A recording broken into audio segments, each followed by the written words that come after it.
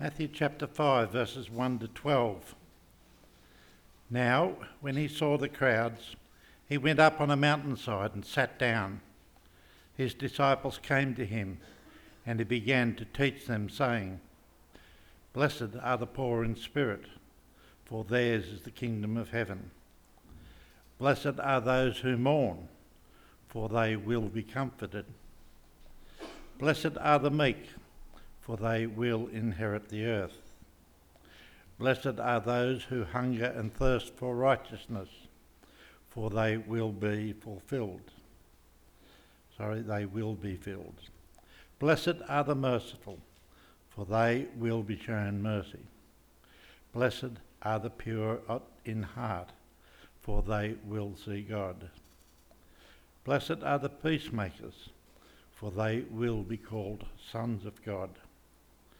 Blessed are those who are persecuted because of righteousness, for theirs is the kingdom of heaven. Blessed are you when people insult you, persecute you, and falsely say all kinds of evil against you because of me. Rejoice and be glad, because great is your reward in heaven. For in the same way they persecuted the prophets who were before you." So ends this reading. Let's come before God in prayer. Father in heaven, we want to thank you for your word. We thank you for this great passage from Scripture. We pray that you would give us attentive and serious minds as we grapple with what Jesus says and consider its implications for our lives. As we pray also for the children in Kids Church, that they would be understanding the foundations of the gospel and growing on that good foundation. And we pray in Jesus' name. Amen. The Christian life is a very good life to live.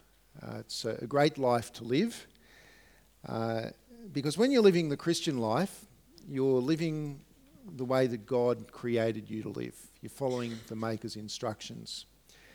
And in fact, non-Christians are sometimes attracted to God because they've met a Christian person or a number of Christian people, and they've observed how their lives are qualitatively different and better than the lives of others. As a teenager for myself, it was due to getting to know some godly Christians that I was attracted to God, and it started me thinking more about eternal matters, thinking about the Lord, and ultimately becoming their brother in Christ. But godly character can have the opposite effect as well. Godly character can repel people, which can make things slightly uncomfortable for us who are Christians, socially uncomfortable.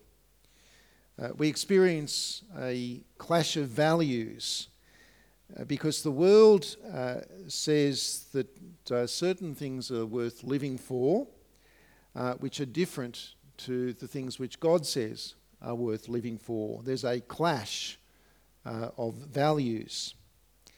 And although we are people who ought to desire to live at peace with all people, these differences can put us at odds with our society, sometimes even with our families and with other people. Now, the Sermon on the Mount is one of the best known and most loved portions of Scripture. And as I mentioned last week, we're going to spend the next couple of months or so working through the Sermon on the Mount. It's an attractive piece of Scripture. It's attractive, though, in the same way that insects are attracted to a flame, because the closer you get to it, it starts to burn you. Because in the Sermon on the Mount, as we'll see, Jesus strips away much of that which we put our confidence in.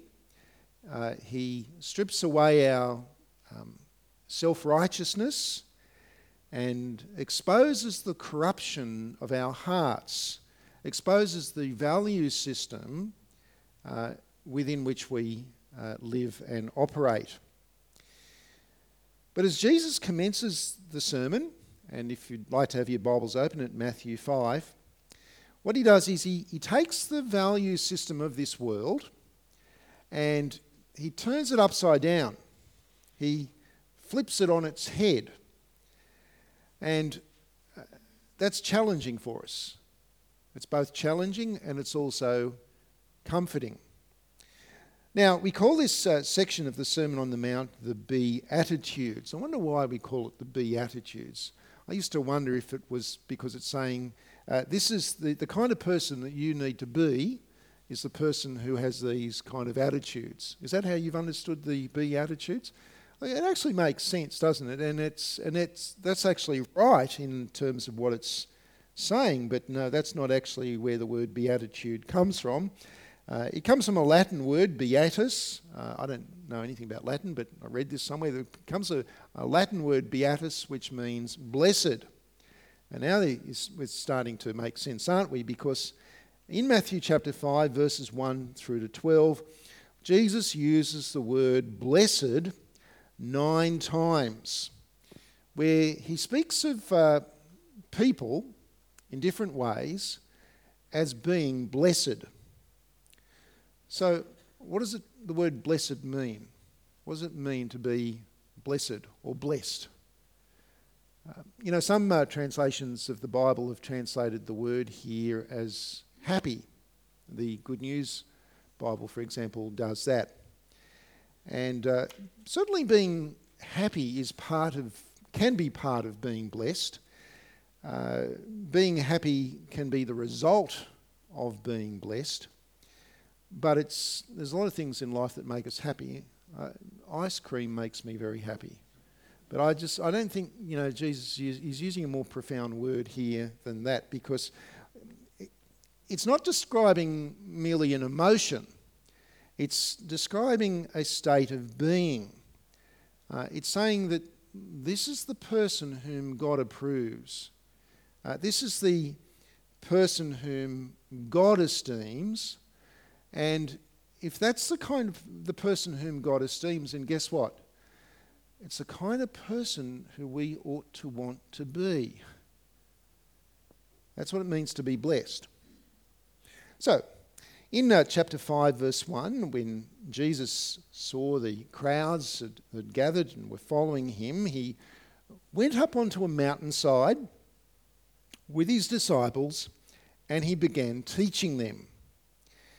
Now, each of these beatitudes or blesseds refers to a particular quality in a person and what God does for that person or will do for that person. Now, let me say at the start that Jesus is not teaching here some kind of a salvation by merit. It's not like, for example, if you would look down in verse 9, which talks about blessed are the peacemakers, for they will inherit they'll be called sons of God. It's not as if I go around making peace with people, then somehow that makes me worthy to become a child of God, as if I can make myself good enough for God. I mention this because sadly that's how some people have actually interpreted the Beatitudes. But in fact, the very first Beatitude scuttles that whole idea of us somehow being able to be worthy in God's sight. Let me read it for you, verse 3. Blessed are the poor in spirit, for theirs is the kingdom of heaven. So what does it mean to be poor in spirit? Has it got anything to do with finance? You know what? No, it doesn't, but originally that's where the idea comes from. Because in the Old Testament, and it's true of life for us as well, but we see it in the Old Testament that the person who is poor, who's lacking money, would have no one else to turn to for help but to God alone. And over time, this image was used in a spiritual sense, so that to be poor in spirit means to acknowledge our poverty within, to acknowledge our sin, to confess before God that spiritually that we are bankrupt. We cannot save ourselves. All we can do is look to the salvation of God. Now, there's a story in Luke's Gospel that comes to mind in that regard. And remember the story of the Pharisee and the tax collector who one day both of them were in the temple praying one day? Materially, the tax collector, he was wealthy. He would have had a very fat wallet. He would have been rolling in it. But he was also bankrupt. Spiritually bankrupt. He was so conscious of his sin that he was a beggar, that he came to God begging for mercy, which was unlike the Pharisee, who with all of his religion thought that he was actually good enough for God, and he was certainly better than the tax collector. And yet, who did Jesus say went home from the temple in a right relationship with God? Wasn't the Pharisee, was it? With all of his religious credentials, with all of his religious piety, it was actually the beggar, the one who had declared spiritual bankruptcy, the one who was poor in spirit, the tax collector.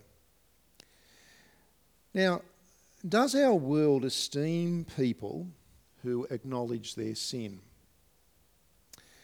Well, our world has a tendency to tell people not to be troubled by a guilty conscience.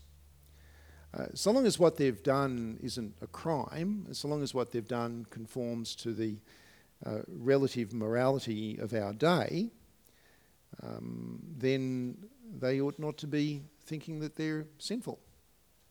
In fact, I've had people come to me that have been overburdened by what they've done in their lives, and they've been to counsellors who've told them that it's all okay. They've done nothing wrong. They shouldn't feel bad about themselves. And I've been able to say, no, you have done wrong. And you are guilty. And let me tell you about the Lord Jesus Christ. In fact, in our society, we tend to admire people who say that they've got no regrets. The person who gets to the end of their career, the entertainer or the sports person or whatever, and they're interviewed and they say, do you have any regrets? And they go, no. I do it all again the same way. No regrets. And we admire that. We say as if that is somehow strong. And yet, the person who is poor in spirit is actually the person who's taking the first step towards getting right with God, becoming a Christian. But merely acknowledging our sin is not enough. So we move to verse 4.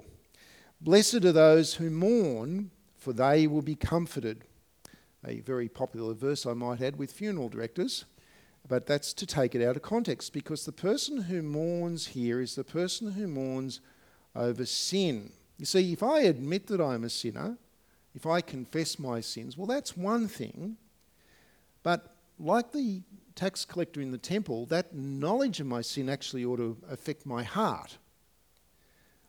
Jesus wept over sin. Luke chapter 19, as he was looking down on the city of Jerusalem, he wept over Jerusalem's rebellion against God and the judgment which would come. I wonder, do we mourn over the sin in our society? When we think about our culture and our society and the rejection of God, the consequence that's having in terms of what is considered to be morally acceptable and how people are living their lives and the destruction, do we mourn over that? It may not necessarily cause us to shed a tear, but does it cause us to fall on our knees and to be praying for our nation, praying for our culture, praying for our society? Do we mourn over our own sin? like Paul in Romans 7, who was able to say that wretched man that I am, who will deliver me from this body of death? Do we mourn? Well, Jesus says, blessed are those who mourn because they will be comforted. Now, what does that mean? What's the comfort that we receive? I mean, we all enjoy our creature comforts, and we enjoy it when someone comforts us when we're sad. But what is the only thing which can comfort us in our grief over sin? What is the one thing that can lift the burden of our sin from our lives? It's to be forgiven. It's the forgiveness of God through Jesus. And yet, far from mourning over sin, our world is entertained by sin. Think about the reality TV shows. People, locked up in a house together or on an island together, and we see the bickering, we see the betrayal, we see the humiliation that goes on, and week after week, and millions of people tune in to watch. Haven't got anything better to do than be entertained by sin. And think about the sin in our society, how we celebrate various sporting activities which are dominated by gambling, and the destruction that creates on people's lives as the industry plays with people's greed and their fantasies of a better life. And the celebration of sexual sin, which is so rife in our culture. Our society does not mourn over sin, our society celebrates sin. But I want to say to you, if you are someone who feels at odds with society in that regard, if you are someone who mourns, who grieves over sin, then according to Jesus, you're actually the person who's got it all together. If you've turned to Jesus, you're forgiven by God. And you yearn for heaven. You yearn for that reality where there will be no more sin, where righteousness rules supreme, and where God will wipe away every tear from your eyes. And it's amazing, isn't it? It's amazing what God has done for us and what God will do for us if we've put our trust in Christ. And it kind of changes what we think of ourselves, because it's okay not to be proud. It's okay to be humble. It's okay to have your sin exposed, because there is grace and mercy and forgiveness which is very healing for you as a person, and gives you an eternal future with your Creator. It changes the way we think of ourselves, and therefore it changes the way we ought to be thinking about and treating other people.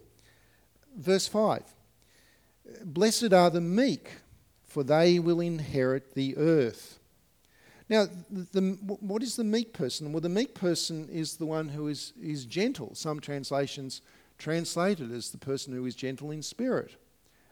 They are gentle, they are considerate, they seek to understand the other person. They put the interests of the other person ahead of they're not judgmental and critical, but they actually care for others. They've got compassion.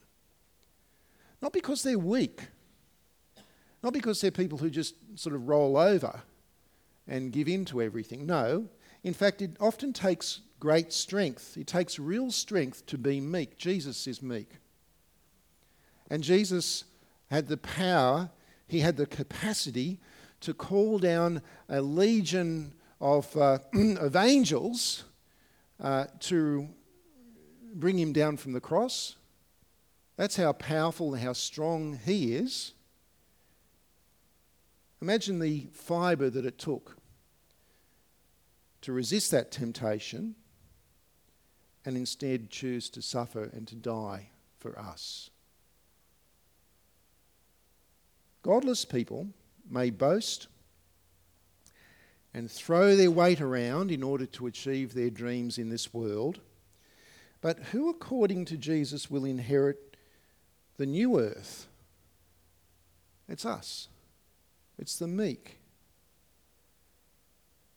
Now, notice that, let's just take a step back from these Beatitudes for a moment. Notice that in the Beatitudes, that Jesus is not describing 8 different types of people. He's not doing that, is he? It's not as if there's the poor in spirit group, and there's the hungering and thirsting after righteousness group, and then there's the meek group, and some of them are going to inherit the kingdom of heaven, and others are going to be comforted, and others are going to inherit the earth. And no, it's actually the same people. And the outcomes are all just different facets of what it means to have Christ, and what Christ has done for us and will do for our futures. Friends, as you look through the Beatitudes, this is not just a random collection of thoughts of types of people that Jesus is referring to here. Jesus is actually describing the progression in the Christian life, from being conscious of sin to grieving over sin to then treating others as God has treated us, being merciful for sin. And it doesn't stop there. Verse 6. Blessed are those who hunger and thirst for righteousness, for they will be filled. It's not enough to mourn over past sin.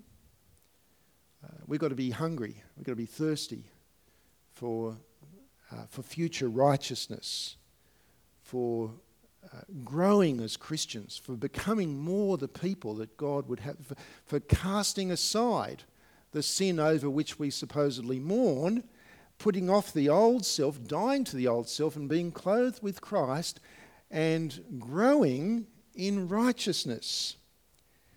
Now, I was trying to think of an illustration of this kind of yearning, this hungering for something into the future, and here's what I thought of. Have you ever noticed that if you ask a child their age, that they always answer in half years? Ever notice that?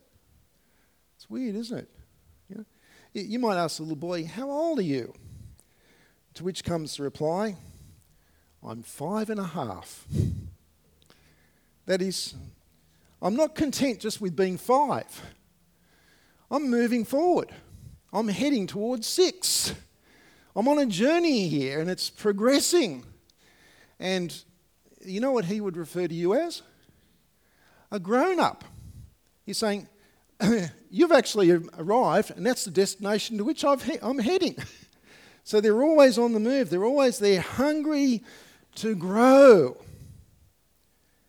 And our hunger is to keep getting to know God better.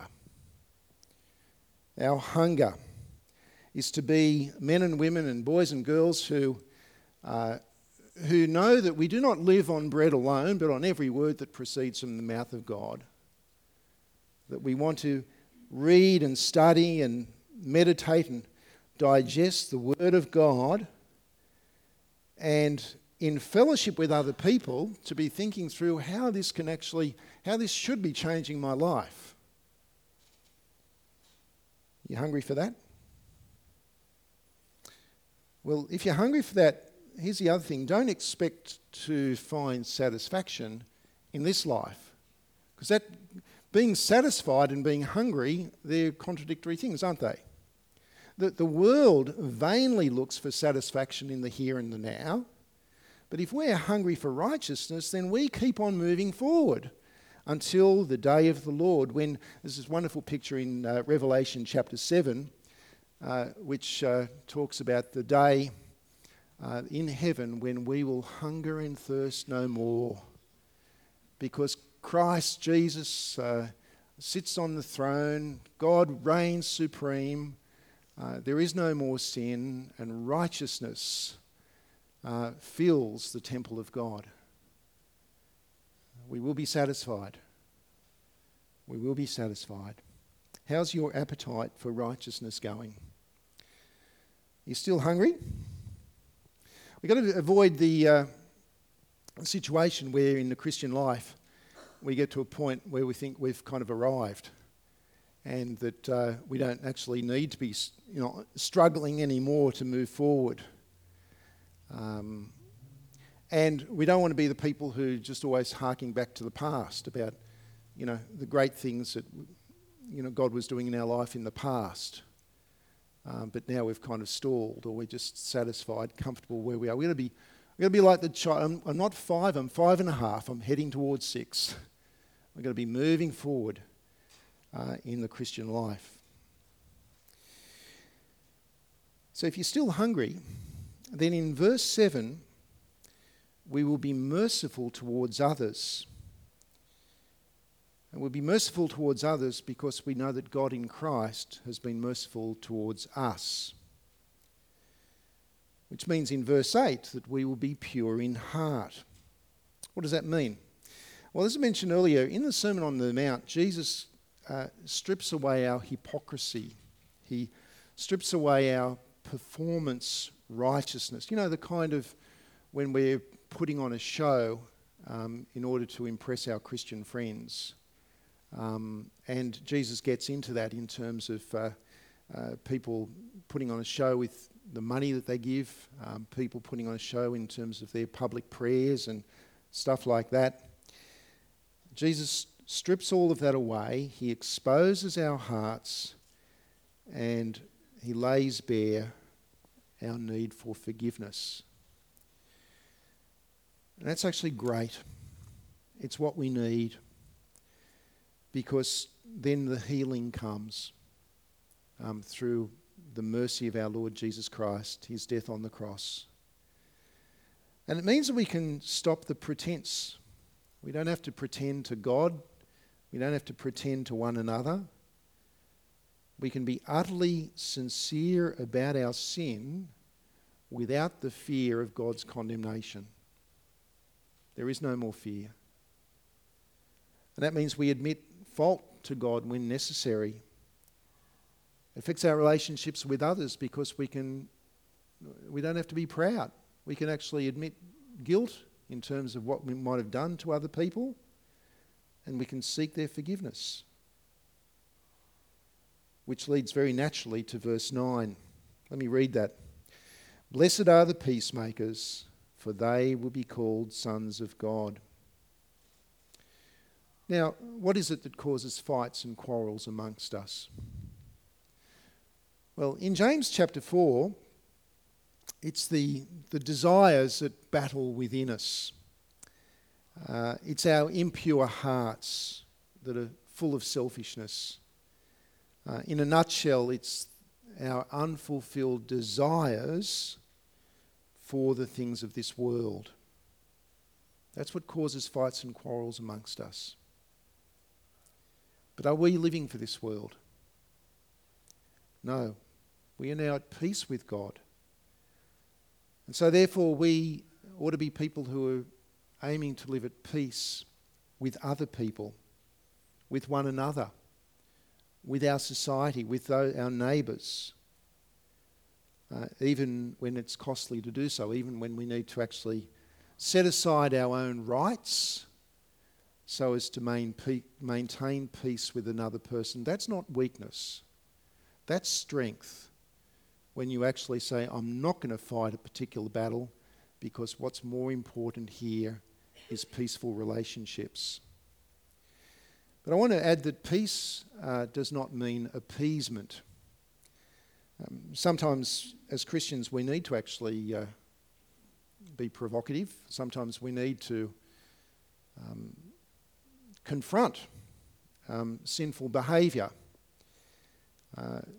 in our society as we care for our society, and even in the church we may need to stand against certain things. We might need to stand against false teaching, or we might need to stand against divisiveness, or stand against sexual immorality or greed, and speak up. And that's painful. But in doing so, we are actually peacemakers in the sense that we're bringing about the righteous peace which God desires. Now, ultimately, of course, our peacemaking involves evangelism, sharing the gospel. And that means we need to help non-Christians to understand sin, to understand their sin, to understand that God is not pleased, to understand the judgment of God. And most importantly, to understand the mercy which can only be found through faith in Jesus and repentance. Now, friends, in these verses, Jesus presents a view of life which is radically different to what our world holds to be very dear. I mean, mourning over sin and hungering and thirsting for God's righteousness and living that out, it's kind of not where the non-Christian society is at. It's very appealing to some people who actually God will draw to himself, but it really offends the pride of others because it's saying that what I'm living for, God says is not worth living for. It's saying that I can't actually, that I actually need a saviour. And that cuts at the pride of the human heart. And so we see in verse 10, if you take a look at that, that this has implications for our relationships. In verse 10, blessed are those who are persecuted because of righteousness, for theirs is the kingdom of heaven. Blessed are you when people insult you, persecute you, and falsely say all kinds of evil against you because of me. Rejoice and be glad, because great is your reward in heaven, for in the same way they persecuted the prophets who were before you. Now, there's a number of things I want to point out about these verses. Number one, you notice that Jesus, this is the issue of persecution, this is the one that Jesus has expanded on, isn't it? It's 3 verses on persecution. Number two, there's a reason why he expands, and that is because it actually gets personal. See, every other beatitude is blessed are those, and now it's blessed are you. Why is that? Well, because this is what's going to happen to the very people that he's speaking to. They'll be persecuted. Notice also why they'll be persecuted. It's not because, sometimes we've got to be careful that we don't misunderstand people's reaction to us sometimes. There's ways to share the gospel and there's ways to share the gospel. If we share the gospel by shoving it down people's throat, or if we want to act righteously in a way that's really quite sort of holier than thou, then people's reactions, negative reactions, may not be persecution. It might be because we're just obnoxious. And we say, I've been persecuted, But no, it's persecution here because of actual righteousness, not self-righteousness. And it's persecution, Jesus says, because of me, because of who he is and what he has done. It's because of the message that we carry and the lives that we live. We don't deliberately set out to expose the sin of the world. It's just that that's what happens. And it exposes the vanity of living without God. Notice also the blessing or the outcome in verse 10. For those who are persecuted, Jesus says that they're blessed, for theirs is the kingdom of heaven. Now, we've heard that before, haven't we? Right up in verse 3, the very first blessing, the poor in spirit, the blessing for them is theirs is the kingdom of heaven. And so it's actually like two ends of a bookshelf, isn't it? And this is encompassing the Christian life. It starts with us admitting our sin, and it finishes with us actually being persecuted because we're righteous people and we love God with all of our heart. In our culture, it's not, I don't think, I might be wrong here, you can correct me, I don't think it's a normal part of the vocabulary of our culture to talk about people being blessed. I mean, I know that, non-Christians just use the word, but I think it's mostly a Christian thing. Would that be right, do you think? I think so. I might be wrong on that. I think we tend to, in our culture, we tend to talk about, we use different terms. We tend to talk about, someone who's really got it made. They've arrived. The people who possess, or the people who've achieved, the kind of things that we're supposed to admire. Our media and the commercialisation of our culture keeps on telling us who these people are. That they're the rich, the powerful and the famous. I saw a headline in a newspaper the other day about some teenager who's a multi-millionaire and reckons if you're not a millionaire within 10 years of work, there's something wrong with you or something like that. Did you see that? I didn't bother reading the article, but, there's the guy that's made it. There's the guy that made it, teenage millionaire, It's the rich, it's the powerful, it's the famous. Theirs is the good life. That's what we should be admiring. That's what we should be aspiring towards. Or at the more basic level, for normal people, I think it's the person who has achieved what they want in their relationships, their significant other relationship, whatever that might involve for them, so long as they're happy. And along with that, a degree of material comfort and financial security. Now, some of these things might be good things in themselves, but is that the blessed life? Is that what life is all about? Jesus says, "Blessed are those who have declared spiritual bankruptcy. Blessed are those who are possessed by an abhorrence of sin, especially their own sin. Blessed are those who have a guarantee and a genuine desire for the next world because they've put their trust in the Lord Jesus Christ.